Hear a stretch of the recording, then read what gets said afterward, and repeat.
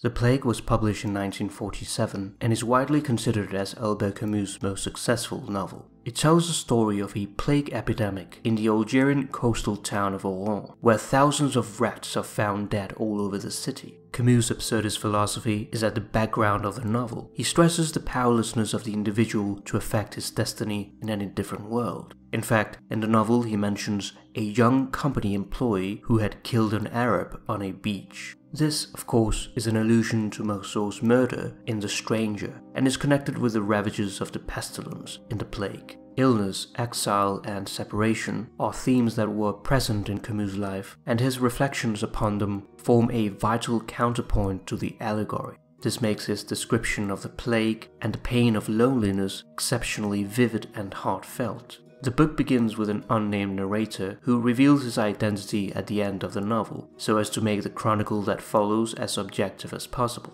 The main character of the book, Dr. Rieux, is a committed humanist and atheist. He struggles with the authorities' denial when he urges that stringent sanitation measures be taken to fight the rising epidemic, and despite his efforts in fighting the plague makes little or no difference, he continues to do so. One day, Dr. Rieux steps out of surgery and finds a dead rat lying on the floor. In the days that follow, an increasing number of rodents stagger out into the open and die. At first, he doesn't give a great deal of attention to this event, and the concierge for the building believes that someone is pulling a prank on them. As the appearance of dying rats continues to increase, the citizens of Oran start to feel uneasy and question the city government's ability to address the problem. The concierge is the first victim of the plague. Other victims succumb to the same illness in the days that follow. The narrator introduces the reader to Jean Doreau, the author of a written eyewitness account of the events in question. He keeps notebooks containing detailed reports of his observations about daily life in Oran, including the mysterious illness that strikes the city. The unknown narrator states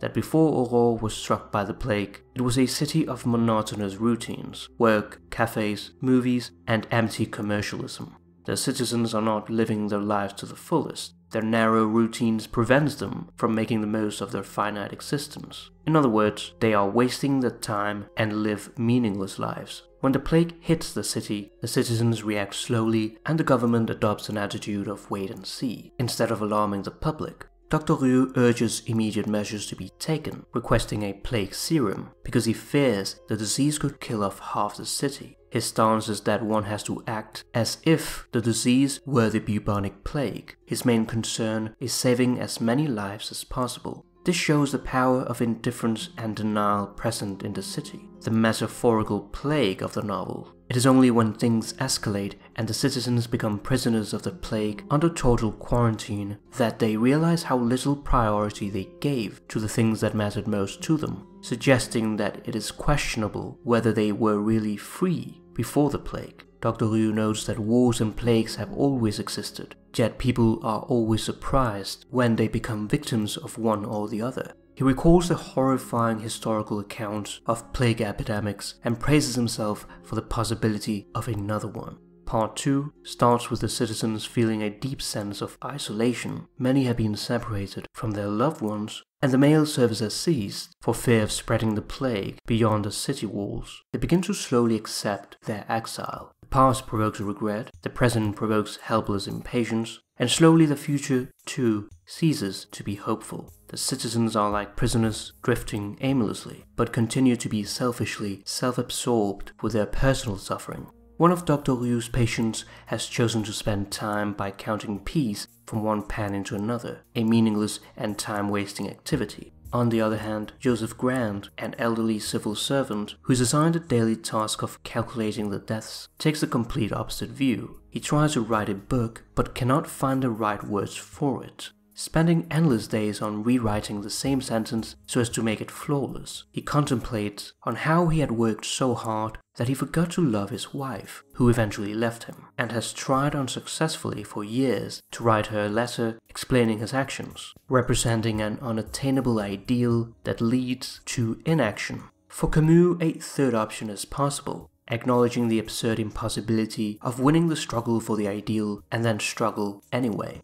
Dr. Ryu continues his work. The beds in the emergency hospitals are always full, and there's always an emotional scene when he evacuates patients from their homes to isolate them from their families. His situation requires a certain divorce from reality, avoiding pity because he needs to preserve his energy to continue working against the plague. This is, however, not a matter of indifference, as that would require one to be in a state of inaction or denial in response to other people's suffering. The only person who finds himself relieved in the plague is Cotard, a man who committed a crime and feared his arrest every day. However, with the plague, the authorities change priorities. His happiness is also due to his relief that everyone in the city now shares his anxiety. Contrary to being isolated, he becomes liberated. Father Panelu, a Jesuit priest, delivers a sermon to his confused and frightened congregation, declaring that the plague is a God-sent punishment for their sins. He believes there to be a truth behind the plague, other than seeing it as a collective disaster. However, the irony is that death is an irrefutable fact of human existence. Before the plague, the citizens were doing little more than waiting for death, passively entertaining themselves,